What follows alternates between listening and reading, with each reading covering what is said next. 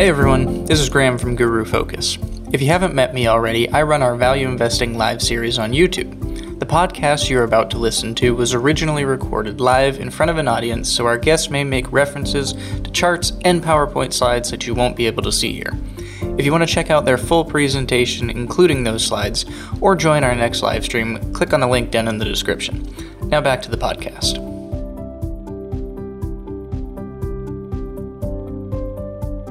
All right, welcome everyone to Value Investing Live. I'm pleased to welcome our guest, Brian Yacktman, President and Chief Investment Officer of YCG LLC. He founded the firm in 2007 in Austin, Texas. YCG is an active management firm that has seen assets grow from $1 million to nearly $1 billion as of September of this year. They have achieved market-beating performance since their inception.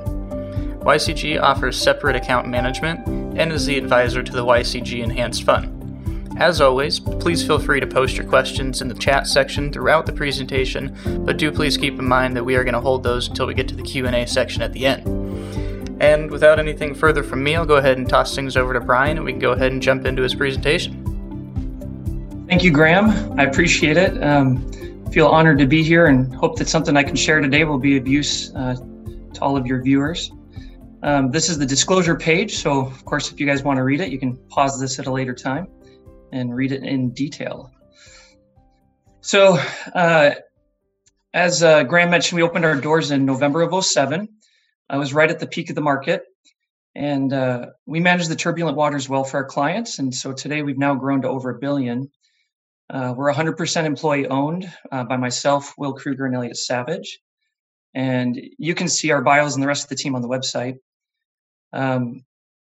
We each have significant amounts invested right alongside our clients.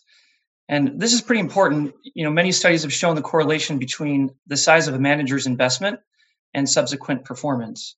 And surprisingly, 50% of mutual fund managers have no money in their funds, and 90% have less than $1 million, according to a prior study years ago. So we have all of our liquid assets invested in this strategy, whether it's through separate accounts or mutual fund, but we're all in. And so, in our opinion, the key to successful investing is to compound capital at highest sustainable rates of returns for a very long time. And if you don't have to sell and you can keep owning the business, then you also get to compound on top of Uncle Sam's money. And we, as you can see at the bottom, we're fairly concentrated. We tend to have about 30 holdings or so. We view it as just having a collection of global champions. So we have market-beating returns since our inception, but what also matters is how we got there. And we're very pleased that we've been able to achieve these results with favorable risk statistics. As you can see, no matter how you dice it, we've done well in these various metrics. And of course, the question should always be asked is, well, if you've beaten the market, is it repeatable? And when excess returns are achieved, they're usually categorized into one of three advantages. Investors may claim informational or analytical advantages. And while we'd hope to have some ourselves, those can be competed away. Behavioral advantages, though, are probably the most enduring, simply because human nature doesn't constantly change around.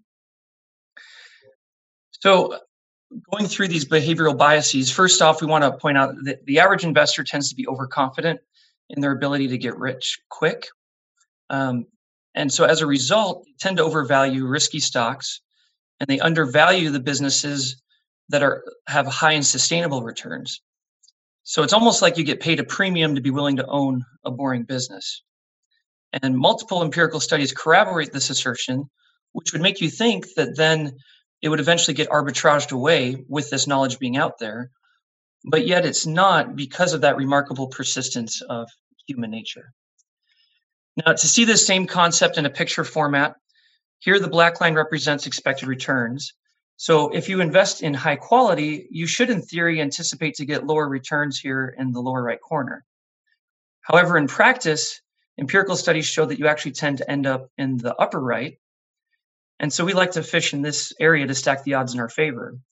However, most investors, because of that human nature, are hanging out on the far left, trying to get rich quickly up here, but then they end up often in the lower left corner.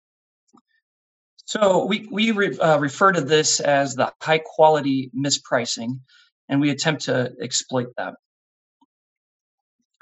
So, what leads to high and sustainable returns? Now, stepping back, a superior investment, as I mentioned before, it comes from compounding capital at high rates of return over long periods of time. In other words, we want to own the most efficient use of capital businesses in the world that can sustainably earn those high returns with the least amount of capital needs for long periods of time. But the question is, are they easy to come by? And so, first, just a little history here. When you think about civilization, innovation continues to increase, and through the centuries, it's created abundant wealth creation. And to see this here, we see rising per capita income occurring in countries all across the world. Encouragingly, these income gains are occurring most rapidly in many of the poorest regions of the world. And here we see that this income growth, it's not only lifting the world out of poverty and creating, it's not only creating ultra wealthy, but it's lifting many out of poverty. And so we see that the rising per capita incomes are leading to a large and rapidly growing middle class globally. And at the end there, it's projected to accelerate. So this is all great, but as businesses compete against each other to serve the world, with all the competition comes deflationary pricing. Now, this is most readily seen when you're looking at technology. We're all familiar with rapidly declining prices in this sector, but here, the exponential nature of these declines is absolutely jaw-dropping. So when you look at this chart here, it shows 30 to 40 years ago, if you take everything that your cell phones or smartphone is capable of, just look at its initial cost back then, grow it with inflation, and today your phone would cost almost $1 million. But as we know, these functionalities and more are even available on just $500 to $1,000 on a smartphone today. And believe me, you would not have been able to fit this long list of applications in your pocket back then. And that was only in the year 2011. Then you have inflation adjusted today, and certainly the phone would cost over $1 million today. But what's interesting is it's not just technology. This deflation is occurring in many other large and important sectors as well.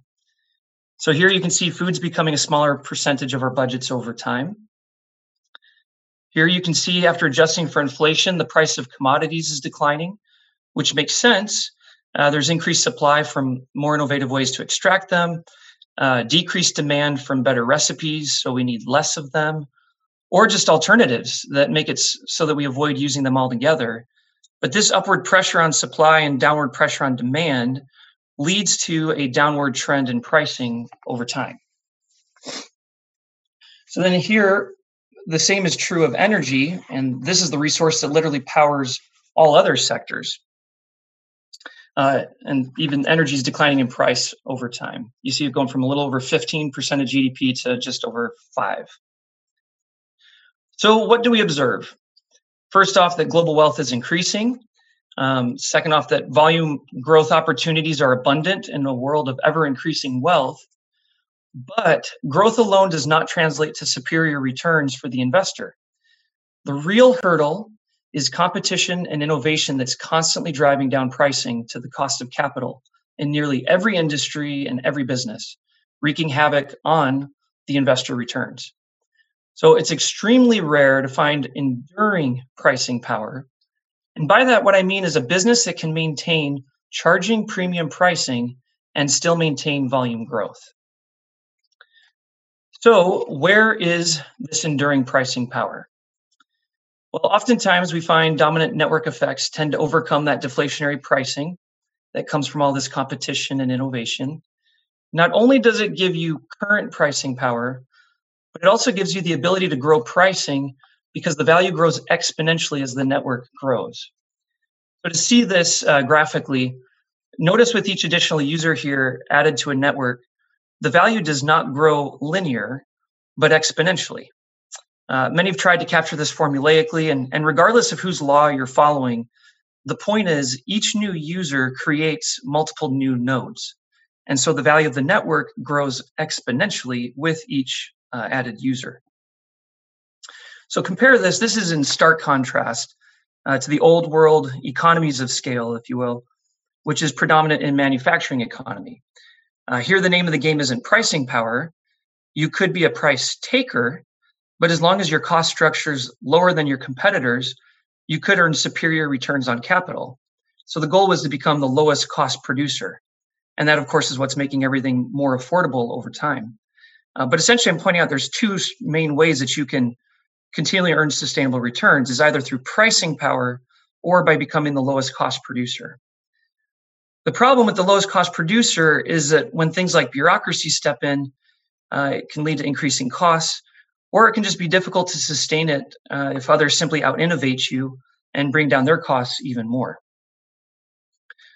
So again, notice that difference with networks, comparing that old world to the network economics.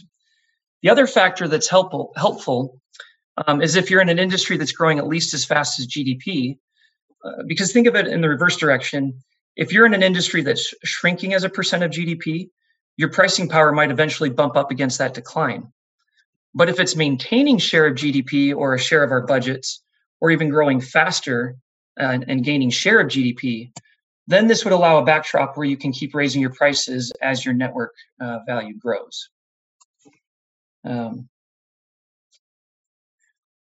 So to pull this all together, we seek to identify global champions, businesses with enduring pricing power and long-term volume growth opportunities. And to recap this super important principle, pricing power is that ability to overcome deflationary pricing that comes from competition and innovation, allowing you to consistently earn these high returns. Or put another way, if someone were to create an identical competitor, but your business can still charge a large premium and continue growing, then you have something really special. And as we've mentioned, this most often happens amongst network economics where the value grows exponentially. But again, if you don't have pricing power, you won't benefit from all that growth. I think that's the key point I'm trying to make here is that even if you're in a growing industry with a long runway of volume growth, you won't make great returns if prices are driven back down to the cost of capital. And so this is why we are so laser focused on pricing power. And so then we want to be able to see that ability to reinvest for as far as the eye can see, benefiting from the rise in global wealth.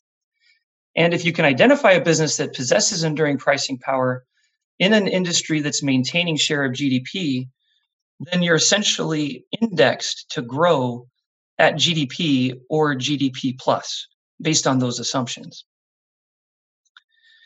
So now let's kind of make this more practical and discuss some of the holdings. There's the classic network effects up in the upper left-hand corner. These businesses, I won't spend a whole lot of time here and I'll spend more time on this slide to just really help relate the concepts. But MasterCard and Visa, I think everyone's well aware that there's strong network effects going on there where there's billions of credit card holders that are connected with millions of merchants. Very strong network effect, very long runway, as cash is really their biggest competitor. And it's about 70% more of the world still conducts transactions in cash. Alphabet and Facebook, here you're looking at advertising businesses. Alphabet being more the people are seeking out that advertising, whereas Facebook is more of it's advertisements that are pushed on you. But what's interesting, when you look at the backdrop of the industry, advertising has maintained its share of GDP over time, been pretty stable, probably around 0.75% to 1% of global GDP. If you can assume that these guys have pricing power as a result of these network effects, then again, they'll essentially act like a toll taker on that global advertising growth of GDP, but only faster because their advertising is more effective and therefore they're gaining share over time. Microsoft, I can go into more if you guys want, but probably one of the most followed stocks into it. Adobe, Adobe. What's interesting to me, Adobe. Yesterday, I was speaking to the person that helped create this presentation, and she was telling me, she pays for the Adobe product about $50 a month for what she subscribes to, and she said, if they doubled the price, I wouldn't even bat an eye because the value of the products is so strong. So it's a low price relative to the value, as well as she said it's a low price of her overall costs. And then not only that, it's very networked because you're sharing files with colleagues. You want to be able to go back and look at your old files. Um, and essentially, they become like the global language or a monopoly on all digital content creation. And then Copart, interesting. Copart's sort of like the eBay of the auto salvage world. So if you total your car, odds are pretty good that your car is running through a Copart auction. And so bringing this point home, if you and I were to create an identical business to Copart's and the same website and everything, the fact is people, even if we say, hey, we'll do it for half off, nobody's going to migrate to that platform because it's not where the action is going on. We'd essentially have to pay billions upon billions to try to get users to come over to steal that business. Now, moving on from classic network effects, there's the protocol network effects, which, by the way, kind of can overlap somewhat in the businesses as well in the classic network effects. But the protocol is that here is a protocol that is accepted. And most people probably don't think of Moody's and MSCI as network effects. But in the case of Moody's, you have, again, it's a global language that is understood by the capital markets. When you go to raise debt, so they put ratings on your debt, them and S&P are the two largest firms doing so. Fitch is a distant third. These are the languages that people use to understand how risky debt is. And what market participants know is that if they don't put a Moody's rating on it or an S&P, if they don't pay that 7 basis points to rate it, their cost of debt will actually go up about 50 basis points. So it's a no-brainer to pay 7 to save 50. And again, if we created an identical business together saying, hey, we'll rate debt, the problem is that it's not part of that language globally recognized, and the cost of debt would be too prohibitive for people to even want to experiment on our debt. That also brings up the principal agent problem where employees acting on the behalf of the owners, us as stock owners, they are incentivized to make the conventional status quo choice. And so even if we were to offer something away less, they might say, well, why should I take the risk to my entire career? If this doesn't end up working out well, I would have made a big mistake. And so they continue to make that conventional choice. MSCI, global index provider for international indices, the gold standard, and it's largely a subscription business, about 3/4 of that, and they can continually raise prices on the subscription because, again, it's that globally recognized language that is used by institutions to communicate and benchmark about performance. Now, the belief network effects, you'll notice a list of a lot of luxury type businesses here. What's beautiful about these belief network effects is that they have, by definition, pricing power is built in. And the reason why is that a lot of these goods, they're connected to social status, which means that it needs to be costly to obtain to act as a good status filter. So as global wealth continues to rise, they have to raise their prices to continually make it difficult to obtain. And the more globally recognized that becomes, the more networked that becomes across the world, across this massive belief network. And the world continues, as we showed before, to grow. You're looking at like China. There's hundreds of millionaires produced daily in China. The statistics are astounding. And so as this wealth goes up, not just among the ultra wealthy, but also the global middle class, these can continue to maintain, we believe, strong status filtering mechanisms, and that the value of that filter is only strengthening as more users, if you will, are added to that network. To hammer down on one, I love to talk about Hermes. Here's the Birkin bag that they sell compared to, say, like a bag that's at Target. If you go to Target, the bag's probably way cheaper today after you strip out inflation in real terms than what it is compared to than what it was compared to 40 something years ago. Take Hermes on the other hand, and the Birkin bag has continually outpaced inflation, and those bags sell for over $15,000 a bag. And these companies are doing a lot to connect to status. Like Nike spends billions of dollars a year, have more resources than anybody to connect their brand to celebrity athletes, and continue to create that and make it a virtuous cycle of that enduring belief network. The more resources they get, the more they connect it to all the status, and it continues around and around. Now, some weaker belief networks, there is some there with the Colgate, the Procter & Gamble, the Unilever, the Pepsi. What I'd point out here is that we prefer it when the brand is somehow when the branding is attached to social status in some way. Because the problem is that if the brand is not attached to social status, search costs are coming down these days. Particularly, you see that with Amazon. Makes it easy to search your product. You see all these Amazon reviews. You might say, well, I see 10,000 reviews to buy. I have 6 kids. Okay, so we've gone through a lot of diapers in our life, and if you were to say, I'm gonna look for diapers and I can find them way cheaper through a competing offering, and Amazon says there's 10,000 reviews saying it's 5-star, I might be willing to risk it. Whereas before, we'd all hear the same jingles, and there's no chance I want to risk money on something else just because it's a little bit cheaper for fear that I get a blowout in my kid's pants. So you would stick with the most highest quality type diaper. So my point is that loyalty can be getting slowly affected. Easier to potentially switch if it's not connected to status in some way. And then you got these brokerage networks, Aon and Marsh Mac. There's a lot that could be said about them, but again, globally connected CBRE group across the globe to help Fortune 500 companies serve their insurance needs, their real estate needs. You have that principal agent problem again there. And these industries, again, they maintain their share of GDP historically for over 100 years. Then data network effects, you have Verisk, which is a consortium of insurance companies came together, gave their data to Verisk, and then Verisk, it becomes mission critical. And Verisk then, at a very small price, small cost of the budget, but a tremendous value because it's mission critical to price your insurance needs, allows them to continually raise prices year after year and fight off that deflationary effect.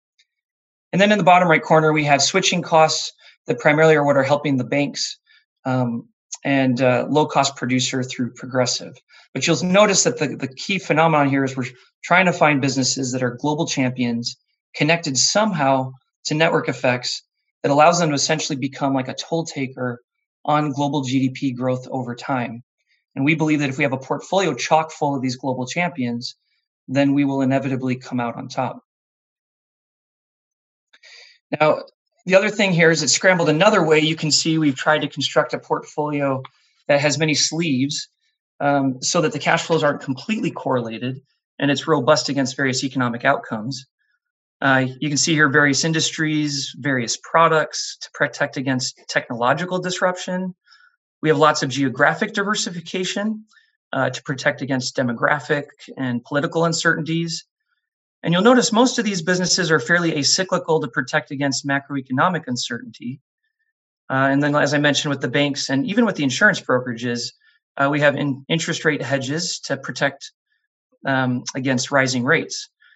Because if rates rise, as we're all probably very well familiar with, the valuation multiples of most businesses are extremely likely to compress. Rates have come down low, making multiples extremely high.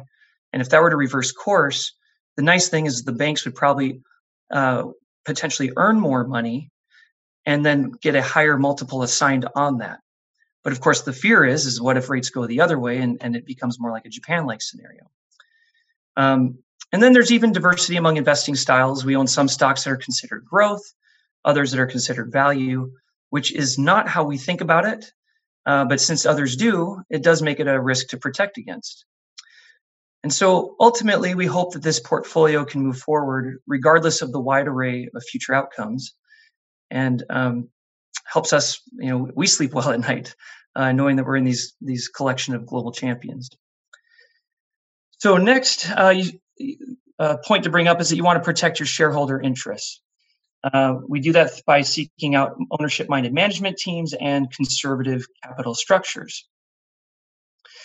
Now, the reason it's so critical, obviously, the more motivated you are, the more you can invest your business for the long run, not trying to meet short-term metrics on Wall Street. And they've shown studies that show that family-owned companies have outperformed non-family companies. But I do want to point out that while family-owned is not required, the point that I'm trying to get at here is that we want to ensure that management's incentives are aligned with ours and they have a history of treating minority shareholders well. And then conservative capital structure. This chart shows in dark blue the level of total debt as a percent of GDP.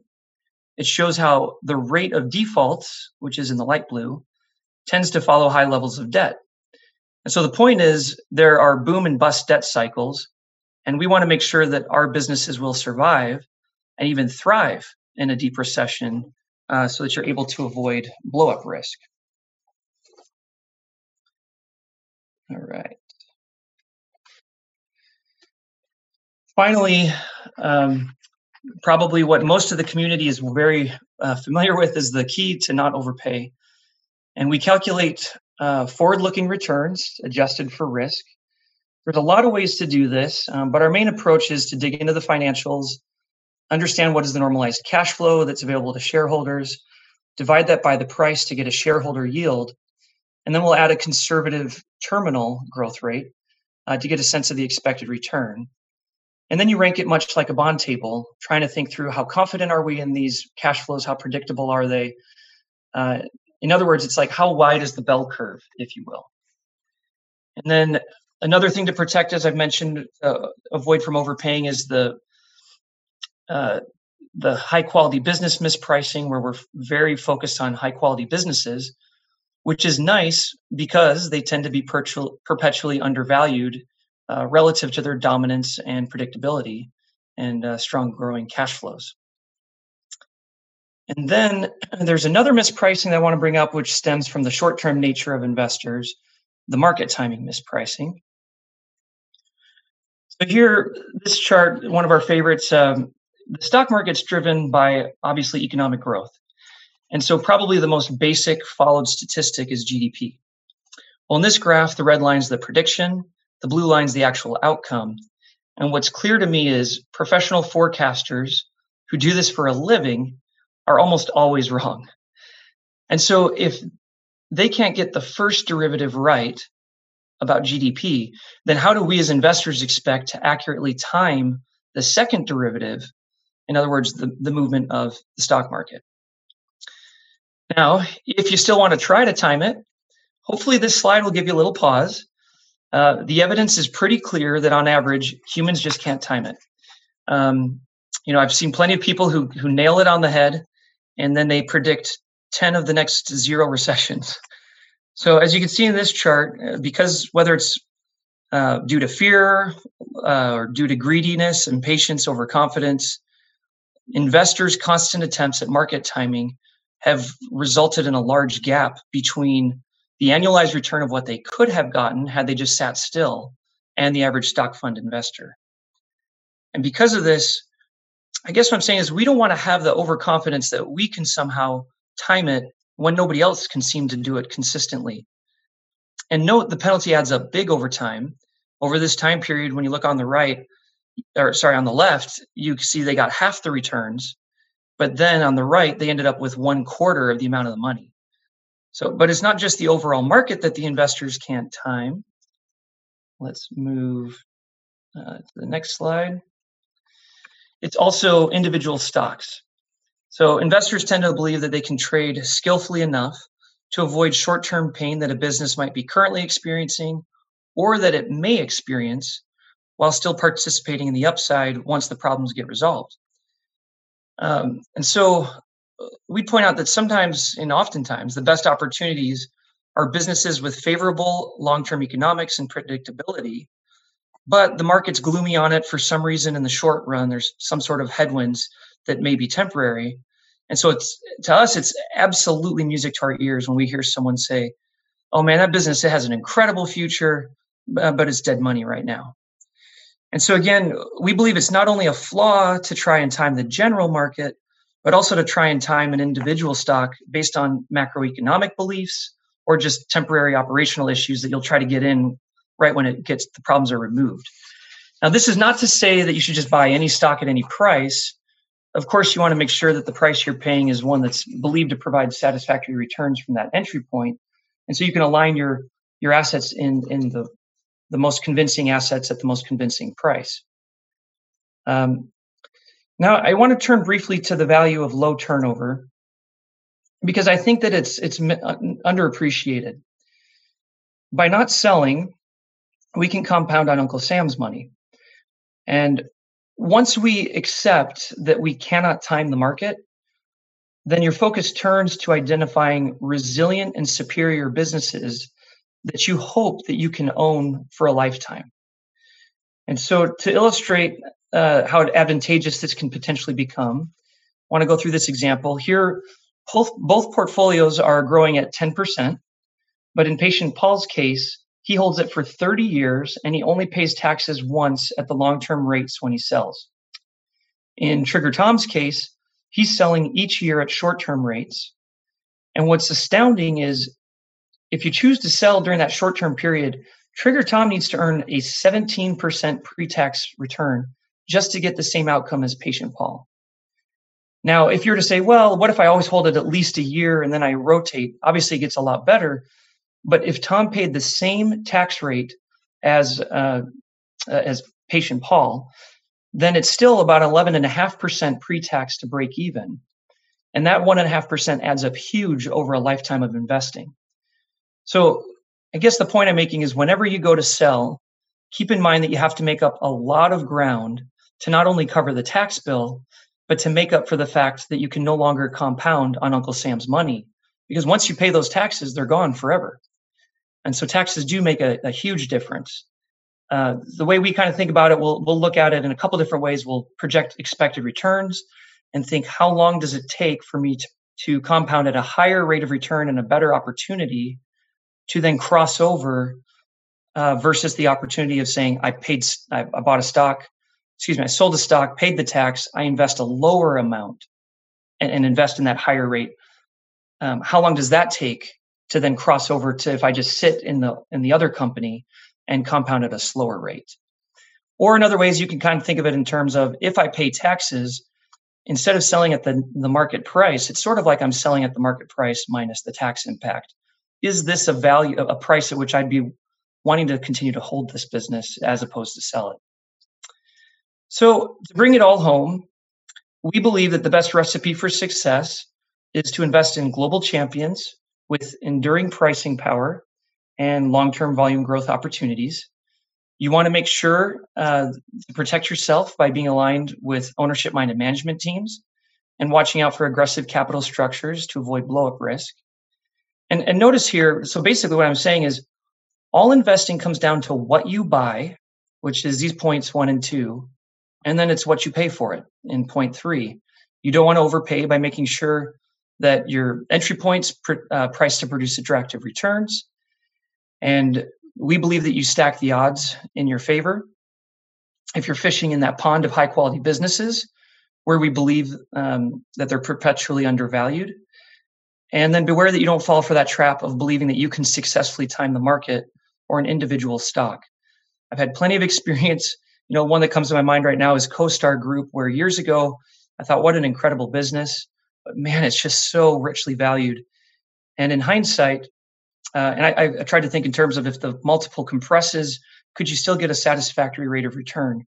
And the answer was yes. And I should have, rather than trying to just time it and wait for a better entry point, just accepted it, because instead I ended up missing out on compounding at very superior compounding for many years to come. And then at the end, finally, just wait patiently and compound on top of Uncle Sam's capital as well by hopefully being able to hold those superior businesses for the long haul. And as the saying goes, if you've done your job right, the time to sell is never. But of course, the market may provide better opportunities or the business dynamics may change because in a way, all businesses are constantly under attack and being disrupted. So it's just a matter of your time frame. And we're just trying to focus primarily on the ones that appear to have the most enduring nature. So with that, I'll open it up to questions and hopefully I'll be able to come up with some answers.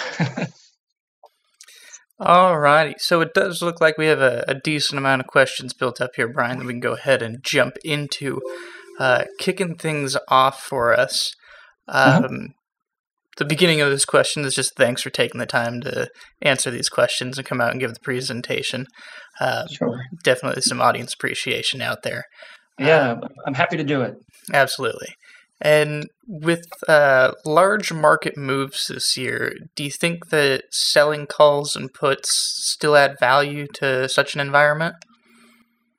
Yeah, so I didn't bring up that portion of the strategy which we use in the mutual fund, but we do. So the same concept is going on there with the calls and puts, where people, we believe, are overpaying to purchase covered calls or overpaying to buy the insurance through puts. When we utilize options, I want to point out we have no leverage involved, but we are using cash secured puts or covered calls. And the main thing that you can see how much you're getting paid for that is by looking at implied volatilities. And when the market was crashing, the implied vols spiked huge. And then, of course, not of course, but surprisingly to me, they've actually maintained, they've stayed fairly high, even though usually when the market roars like this, the implied vol drastically drops, and that shows you that there's still, they call it the fear gauge, plenty of fear out there. But the idea, just so that all the other users understand the concept, in some ways, it's almost like putting a limit order in to say, I want to own this business. I already want to own it, but I can put in a limit order by saying I will write a cash secured put against it, and someone is willing to pay me to put in that limit order. But it's more than that. We look at it really in terms of what is the expected return you can get on that option by saying, what is the yield, by looking at how much premium will I pull in, divide that by the stock price, and then annualize it and then tax affect it to say, what if this becomes short-term income? Is that expected return higher than the expected return if I were to just own the stock outright? And so it's like an indirect way to get exposure to the stock. And we've had examples where we continually are pulling in premium, even though the stock continues to go up, but the rate of the premiums being pulled in after tax is still higher than the rate of appreciation of the stock. And there's studies out there that show that that is the case on average over long periods of time, that the writers of options actually make more money than the owners of the underlying stock. So then you might ask, well, why don't you just do an entire portfolio writing the options? And the answer is pretty simple. It's because you can have some black swan events where, or maybe I should call it like super white swans, or I don't know what to call it, but a super roaring market where you get left behind in the dust and you're just left there holding a little tiny premium. But anyway, so to answer your question, yes, we are finding that when you look at those implied vols, you look at the cash you're pulling in and you create a yield out of it, annualize it, tax affect it, that is still often, in many cases, providing a wider rate of return over the individual stock. Understood. Thanks for that. Yeah. So next question here, how do you size positions when buying or selling? And if the stock price of a franchise company goes up significantly, would you ever consider completely selling out of it?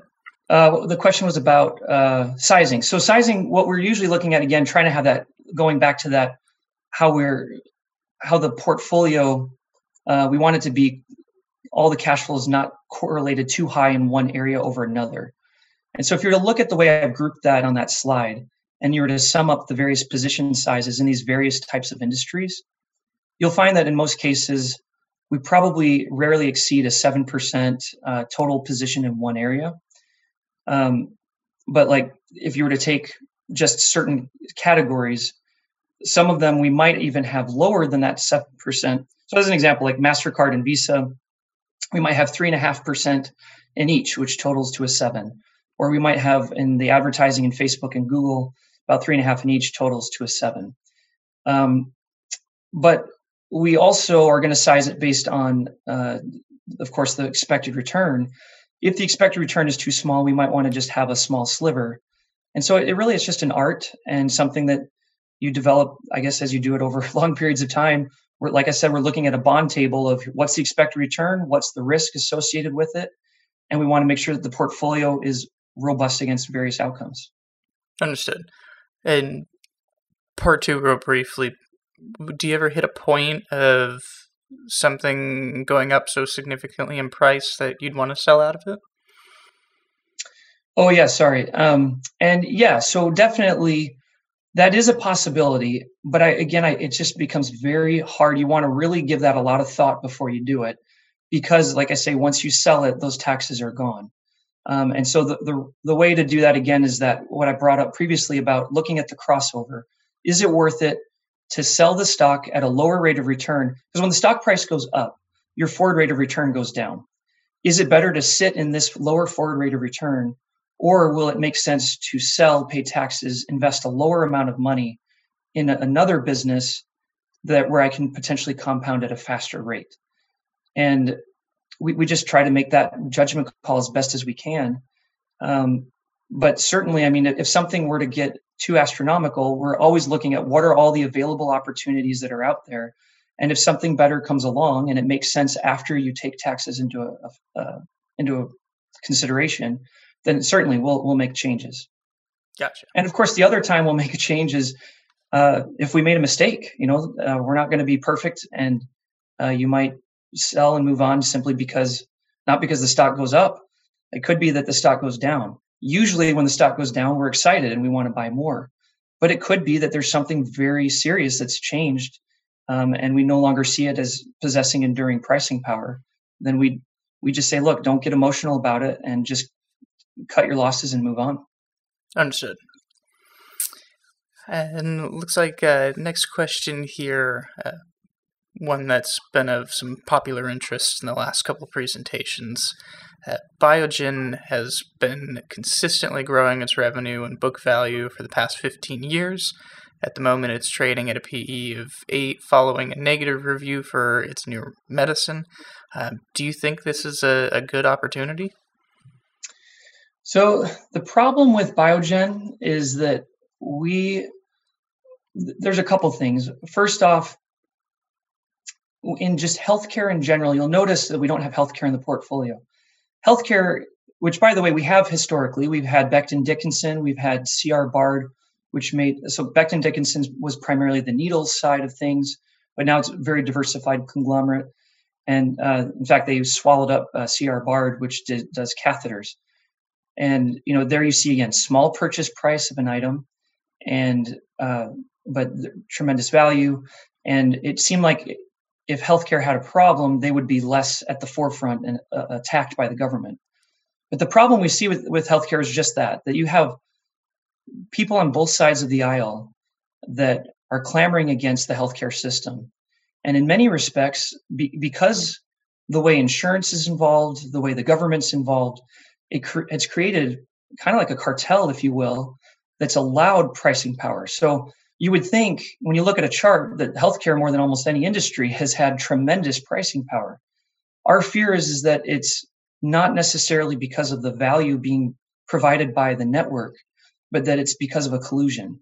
And that if something were to happen, we don't know what the economics are of those businesses in a new regime. So my first comment is just to say we already have an aversion to healthcare to begin with. But then when you start talking about a biotech company, I just think it's hard. You got to pick the right winner.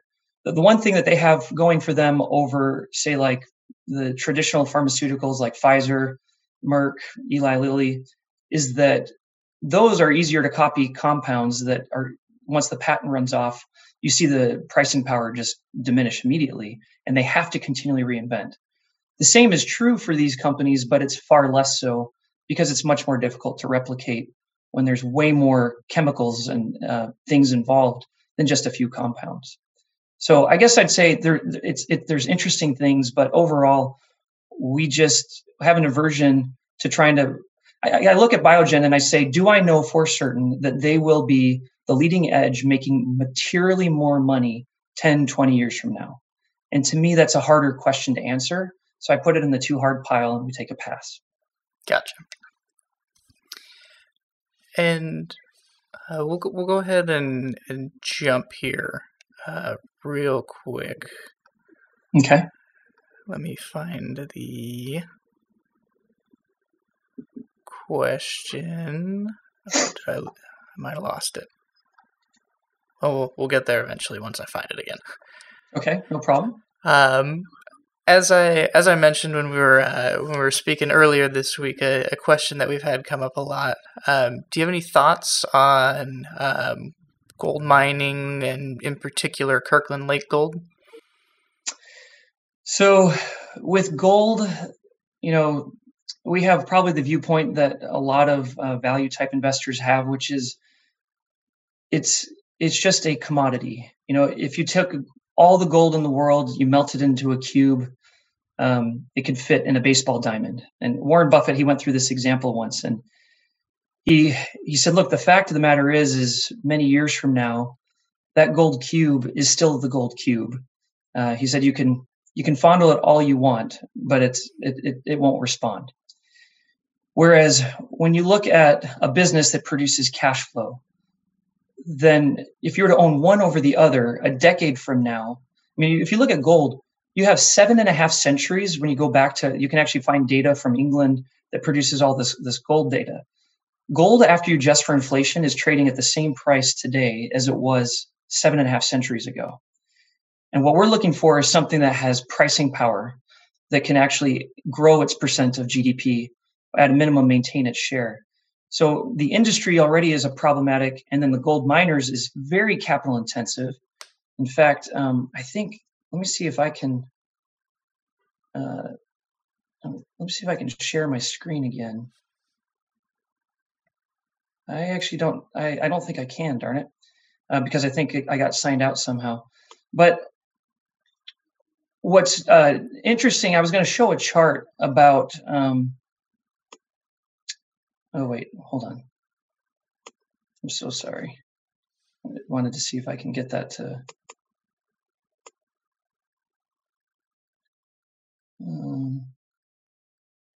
yeah, no, I don't see a way to share it.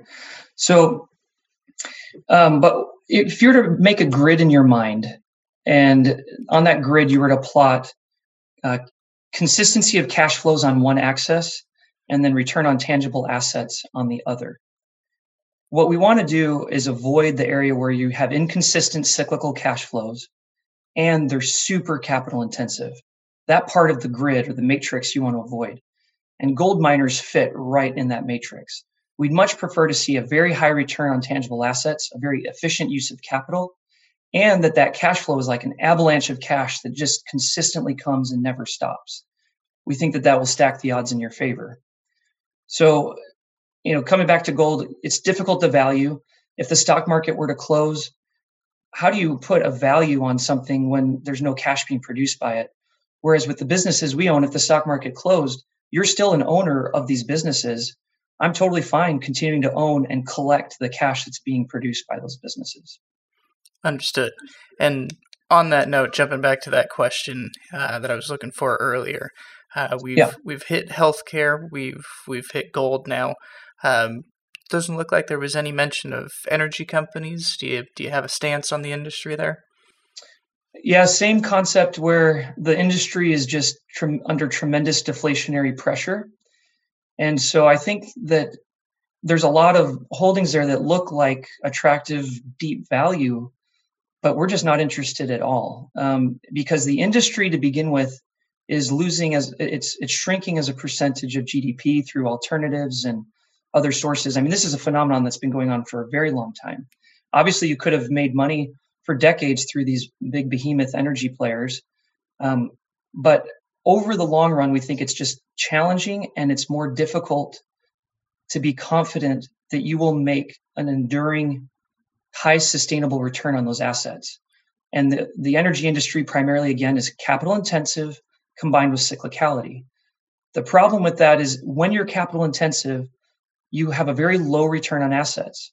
If you have a low return on assets, in order for you to get a high return on equity as a shareholder, you need to leverage it up. And they jack up the ROE by taking on a lot of debt. Well, that makes a recipe for disaster. If you have a lot of debt and then you go through a cyclically down period, you end up with a lot of big trouble, which is what we've seen going on in the energy industry. Another thing I think this leads to another point that I want to bring up to the community. You look at some of the holdings we have and you might think, how on earth can you call this value? And to us, we don't, like I said, think in terms of value and growth. We believe that the business is attached to the hip of what the return will become. And so we're not interested in a business that's shrinking or dying, because the only way that that really works is if the margin of safety that you buy in at is so wide that your yield to the death of the company is high. And those are really hard opportunities to find these days. And the problem too is that even if it appears that the yield to death is high, a lot of the companies, when they're shrinking, may end up shrinking even faster. When people know the writing's on the wall, you might lose motivation among employees and management. You also probably don't have control. Well, you don't have control as a minority shareholder to control the direction of those cash flows. And so they may continually reinvest, and you don't know how they're going to reinvest that dying cash flow.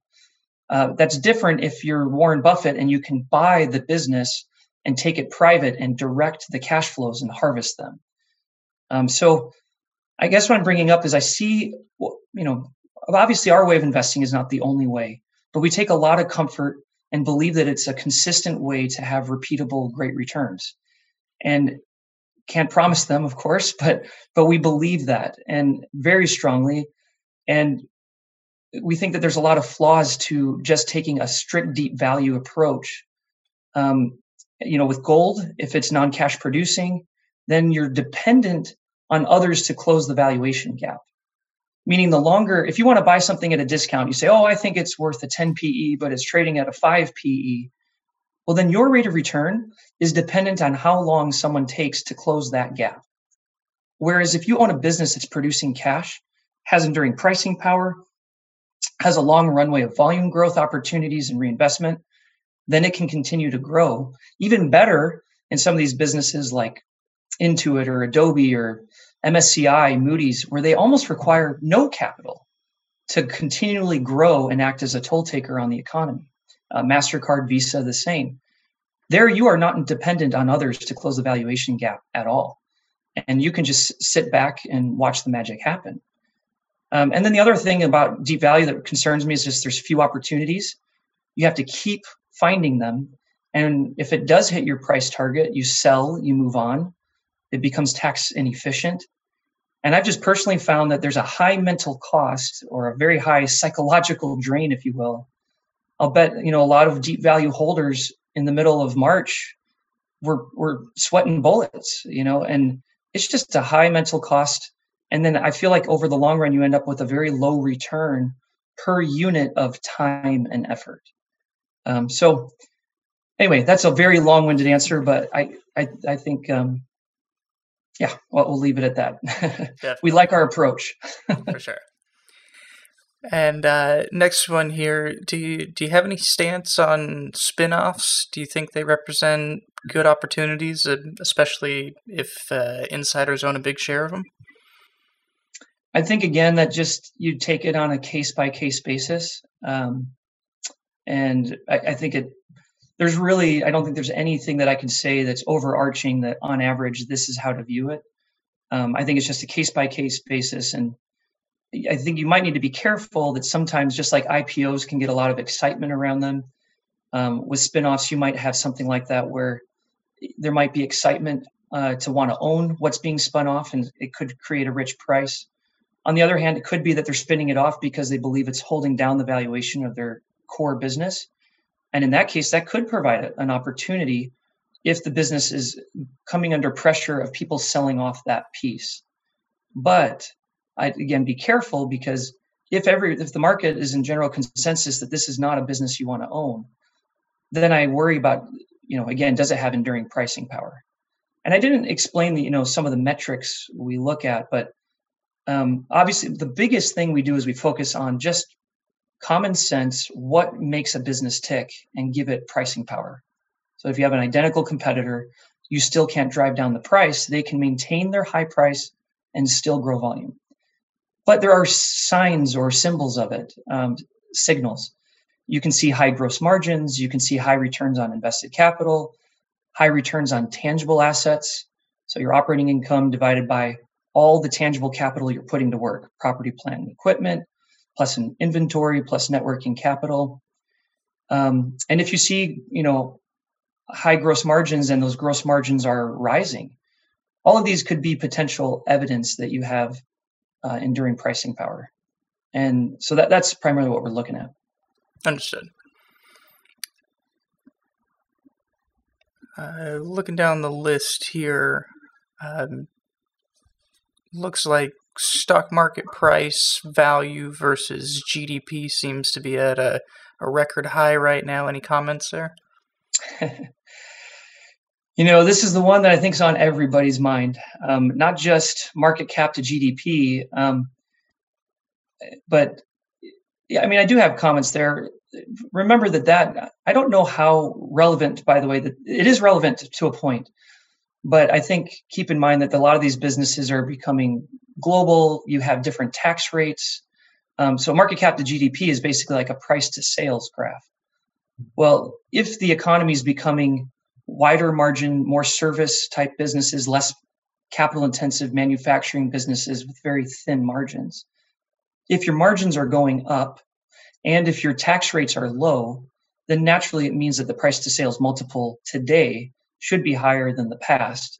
And so that's really not an apples to apples comparison. But if you look at the Shiller Cape ratio, which tries to look at all the, just on the earnings side and strip that out, nobody's going to argue that the market's cheap. It's very expensive. It's higher than what it was before the Great Depression, not as high as it was in 2000. But ultimately, when questions about the market valuation come up, and people ask, is it overvalued or is it undervalued? I don't like to think of it in those terms. And the reason why is because I feel like that's a statement on predicting what rate of return other people are willing to accept. In other words, if you were to say everybody who buys a stock is expecting to get on average a 10% rate of return because that's what they've gotten over the last 30, 40 years or whatever it is, then I would tell you, yes, the market is extremely overvalued. Because if you were to buy in at these prices, in my mind, there's almost no question that the rate of return moving forward will be lower over the next decade or so than what it was historically. But I say almost, and I say it carefully, because that's assuming that valuations need to compress sometime in the next 10 years. And I cannot guarantee, with rates being low, if they were to stay low, which some very smart market prognosticators think it will happen, that it will stay low for a long time. If that were to happen, who knows? Japan went up to a 90 on the Cape ratio, whereas we're only in like 32, I think it is, or 33 right now. Imagine tripling your market return 10 years from now just on valuations. I'm not saying that's going to happen. I would be more in the camp of it's expensive, so be careful and make sure you know what you're buying and that you feel very confident in the growth profile and that the business is extremely unlikely to be disrupted, to be able to stack the odds in your favor that you can outperform overall in the end. But again, I think the question really, is the market overvalued or not, is probably not the right way to look at it. It's more about, if I buy it today, what forward rate of return can I expect based on today's prices? And if that rate of return is far in excess of other places that you could invest, then is it overvalued? That's so you could look at it in that relative perspective. But and I should say, if you only think of it in that term, the fear is that if you only think I must get this hurdle rate, the problem is if your hurdle rate was too high in 1980s, you never would have even been an investor in the stock market for the last 30 years. On the other hand, not on the other hand, on the same token, you could end up trying to get a hurdle. You actually go down in quality, and then you end up with a pile of garbage that looks like it'll be a high expected return, but it's a very wide bell curve with lots of outcomes. And you could get hit with that big fat tail risk. So on the other hand, if you look at it from a relative perspective of how much do I think I can, well, I don't want to say relative. We are absolute investors. We want to know that we can get that return. But what I'm trying to say is that the market may not be as overvalued as it appears when compared to other investing alternatives. So I know I'm kind of beating a dead horse here, but in the end, we just say, look, we can't time it. All I can do is look for the best businesses, most superior franchises in the world, the ones that I believe will be around 10, 20 years from now, that will be materially larger than they are today, that have proven to have historical pricing power, and we believe that will endure into the future. And if I can identify with those, I want a portfolio that's chock full of them, because then I believe over time that we will naturally float to the top. Understood. And shifting focus a little bit here, just to take a step back and go more towards your firm itself, what is the relationship, if any, between your YCG fund and the Yacktman family of mutual funds, i.e. AMG Yacktman funds? So Don Yacktman is my father. Steve Yacktman is my brother. And I used to work at the firm, and I'm just incredibly grateful for all the lessons I learned while I was there. I mean, it was really a tremendous opportunity to learn from my father. He's just such a great guy, and despite his great success, he's incredibly humble. And I continue to talk to him all the time to this day, because we're peas in a pod, and we're always talking about these. This is what we relate with, But having said that, AMG does not make any. There's no that the two firms are. Consider like a wall of China between the two, in that we're not sharing, we're not sending a spreadsheet to each other. I'm not telling them what stocks to buy. They're not telling me what stocks to buy. So we're very separate firms. But obviously there's the family relationship, and this is the type of stuff that we talk about. If I go to a family dinner, can't help but talk about it, because it's the biggest part of our lives. Gotcha. And moving down our list here, does it look like we have a decent amount of questions here? So we'll try and kind of cruise through these as much as we can. Looking at your conservative capital structure chart, because debt is at an all-time high today, do you see a crisis looming, and is there a time frame for that? So I think timing would always be hard to try to forecast and predict. But is there a concern? Yeah, absolutely. I mean, we are in a more indebted world than ever before, and it's the largest debt experiment of all history. So does it concern us? Yeah, I mean, it's definitely on our mind. I think that, under one school of thought, because of all that debt, it initially, as you take on debt, it juices returns and can lead to higher growth. But you can get to a point where the growth in debt exceeds that beneficial point, where each new additional dollar of debt actually starts to slow down. And so I think that's what a lot are arguing, is that because of this high debt level, it means that more money is needing to go towards servicing these debts. So I think it just comes back to trying to make sure that you're thinking through: are you invested in businesses that are conservatively capitalized, that if you do have a problem, I mean, I've seen those charts that have been made by various investors about how a huge percentage of debt today is triple B relative to the past. And so as that percentage continues to climb, yeah, I mean, you could very much potentially have a crisis looming. And I worry about the zombie companies that are just being allowed to continue to survive when they probably shouldn't be. But it doesn't mean that I then take decisions. I don't look at it from a macro perspective and say the world is highly indebted, therefore we should now invest in this sector or this industry based on that. Instead, I come back to if it has the pricing power, if the cash flows will be consistent, then you can see a path to profits regardless of what happens, though the debt may slow down the rate of growth in the economy, if that makes sense. Definitely. Because you're needing to service all that debt. Definitely. And looks like we have a question here. Looking at your work process to establish intrinsic value, they want to know if that's proprietary information or if there's a little bit you can kind of divulge there on, what are your kind of steps for truly establishing what the value of a business is. Yeah, I have no problem talking about it.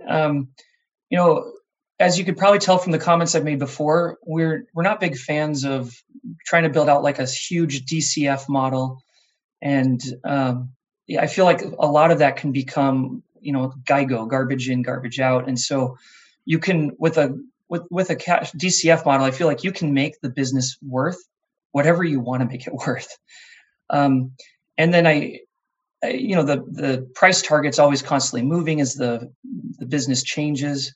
So it's not really the way we like to look at it. We like to take the Gordon growth formula, which is essentially what's used to create a DCF model. It's that the value of a stock, the price, this is the Gordon growth formula, is equal to next year's dividend divided by the discount rate minus the terminal growth rate. So what we like to do is flip that equation around and solve for the discount rate, meaning what is the expected rate of return?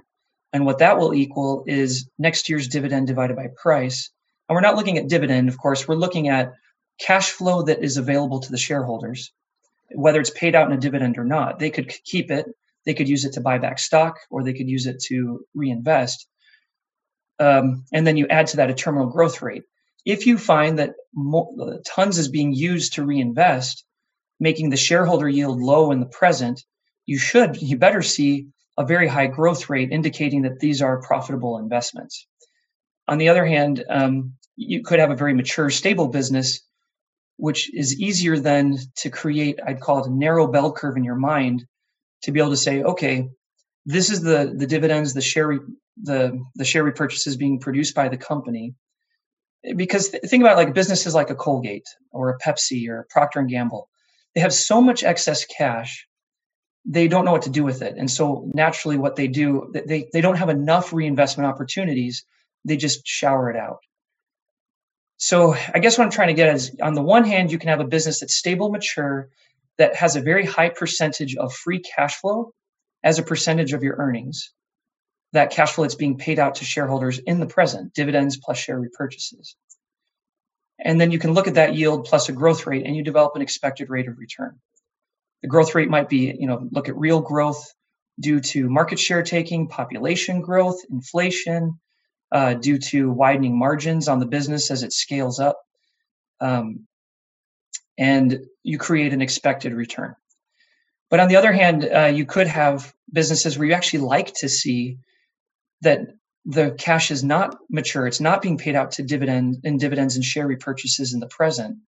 So there you might just look at what is the free cash flow. And we typically will subtract the acquisitions. We want to understand, because acquisitions are often maintenance capital expenditures in disguise.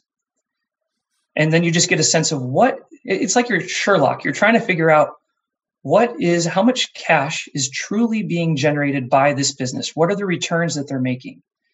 And again, the biggest problem is if you are really attractive at making high returns on little amount of capital, competition and innovation steps in and drives down those returns.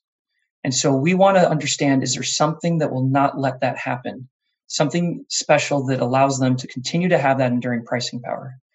But again, that's a long form answer, but the point is that we're developing a forward rate of return, and then we think about it in terms adjusted for risk. That's a more subjective thing. But you can put paper to pen and create a shareholder yield plus terminal growth. And then the other thing that you could do, if you want to, but we're less of a fan of this, is you could try to say, okay, well, how much cash do we envision this business producing if we assume it will have pricing power? over the next several years. And you could say, what if it's at this multiple today, but then what will the multiple be in the future? I'm much less a fan of that, because now you're trying to predict what other people are willing to pay for something. But you can do that to try to say, if something appears to be a high multiple, is it that if under the hood inside the business, what's it compounding at? Because over a long period of time, the stock price should more or less mirror that investment rate of return. But then it will be adjusted higher or lower if you end up paying more on a higher valuation in the future, or it will be adjusted lower if you overpay and the valuation multiples compress. And then there was one other comment I was going to make. Darn it. I don't remember where I was going with that. But anyway, the point is that we'll create that forward rate of return. And so that means we often don't do like sum of the part businesses, because it's very difficult. You create the sum of the parts, and then you wonder, we'll look at it sometimes, but you're, again, depending on other people to close a valuation gap. I want to know that there's an expected rate of return with or without what people choose to pay for the business. But I want to maybe sometimes look at the valuation compression to know if it compresses considerably in the next 10 years, what kind of return do I still get? And if that's satisfactory, then we'll be interested. Oh, and I remember what it was. It's that when you're looking at this, I think one of the most underappreciated things, after you adjust for, stock options, pensions, leases, and you look at what the true cash flow is, probably the most underappreciated thing by investors is the ability to grow with low reinvestment needs. So you want to have the ability to reinvest for a long period of time. But as I said earlier, how great is it if you don't have to reinvest a ton, yet you still can grow the business? Those businesses should surely carry a much higher valuation than a business that requires enormous amounts of capital to continue to grow. And that's one of my things, against Tesla. Not only is the valuation absurd, I don't think there will be pricing power. And the amount of capital that's going to be required is so tremendous. I just cannot even believe what people are willing to pay for that. I see stuff like that, and yeah, it does make you wonder. We're in a period of ripe speculation when you can pay that kind of money for Tesla. It's just not my cup of tea at all. Definitely. Alrighty, let's see. Looks like we're getting towards the end of our questions here. How do you weigh between competition in the industry versus sector-specific and company-specific dynamics? Looks like our examples are Agrico or First Cashier. So we don't own those, and so I can't speak half intelligently about those. But how do we look at competition in the industry? I guess just the objective way. We might want to look at, when you're looking at an industry, you might look at, okay, what's the total addressable market? But I want to be careful when I say that word, because I see wild numbers that can get thrown around that are crazy. Uber's addressable market, total addressable market is bazillion, apparently. But you look at that. You might look at all the various players. I like to understand: do they have is there an incentive for other people to compete against what you have? So sometimes if it's a slow growth industry, then it may be discouraging. Why would anyone want to really try hard to disrupt toothpaste? But they command, nearly 50% market share around the globe. And, the competition there, it's such a small price tag that hardly anybody thinks about when they go into the grocery aisle. Am I going to buy a $2 tube of toothpaste, or am I going to buy a $2.20? They just go and they grab what they know they're familiar with. And I think that makes it very difficult to disrupt. But you might look at another industry like, the music industry. And I see big players like Amazon and Apple and Google with the YouTube Music. Everybody's vying to get the usage over their platforms. And when they have so many resources at their disposal, and they can use it as a way to be a loss leader against other, as a loss leader to just try to keep the eyeballs or keep users on their platform, that would make me scared to be an investor in Pandora or Spotify, to see that there could be that fierce competition and an ability to basically undercut price completely, offer it for free, especially in a world that we're awash in cash and lots of money sloshing around in Silicon Valley that's subsidizing a lot of businesses these days.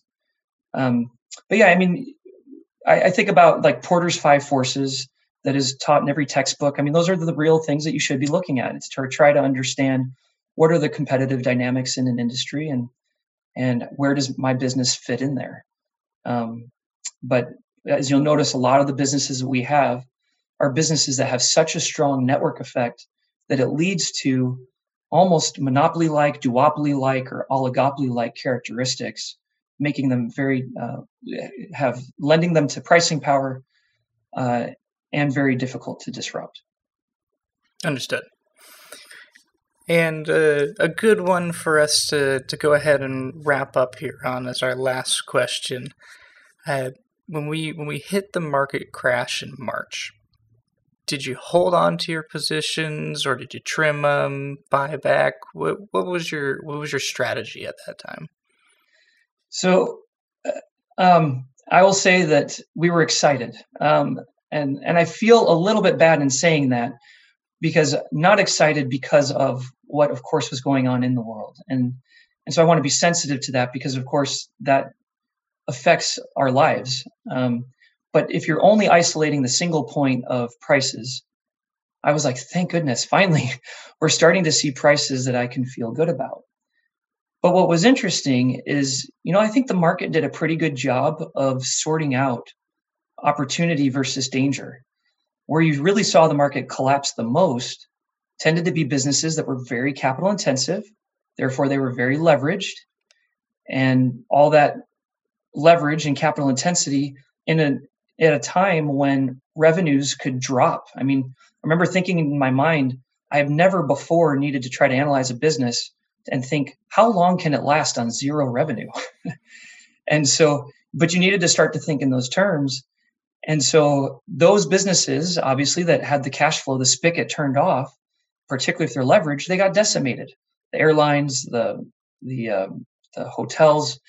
But if I were to be in those industries, then I'd say, well, if I'm going to participate at all, I want to feel confident that the capital needs are light, so that they can scale back if they need to on variable costs and survive.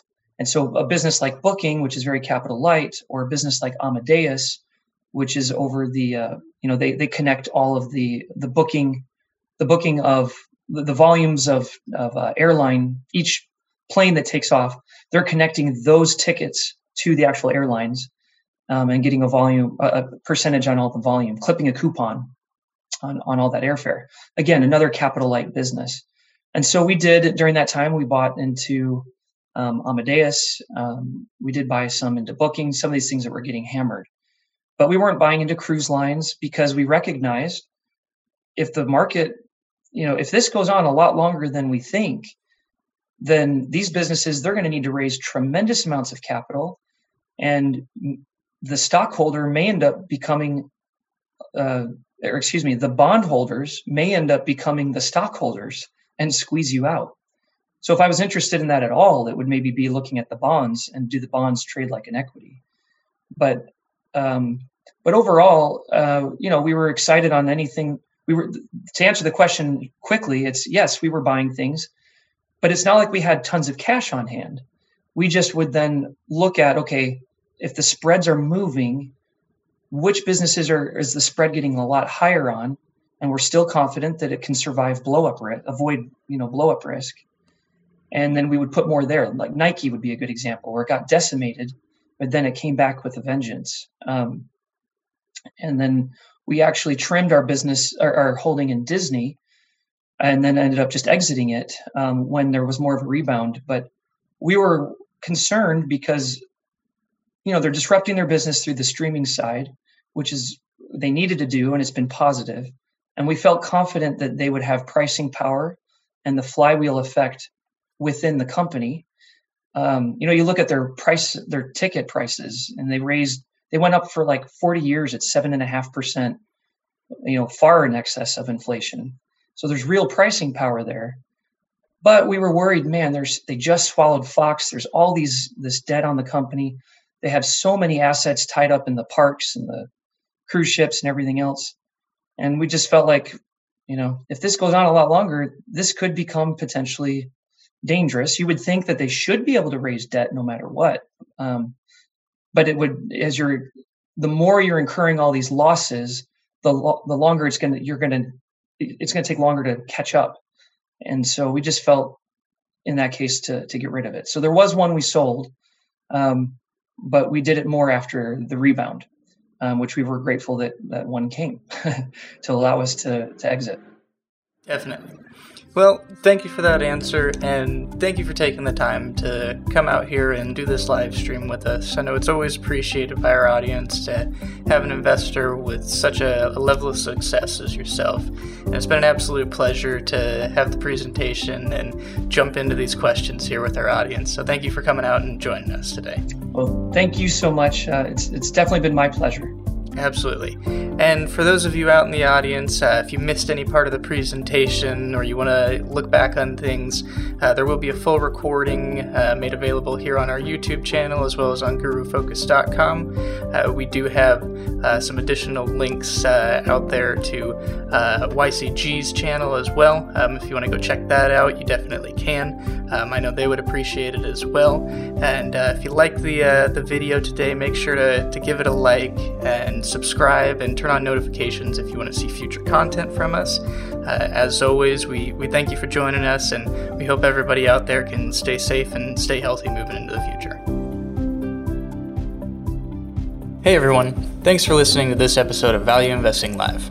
If you haven't joined one of our live streams before, check us out on YouTube and register for the events on gurufocus.com. If it's your first time hearing of us, click the link in the bio for a free 7-day trial of Guru Focus where you can test out all of our great tools and features. Thanks again, and we'll see you next time.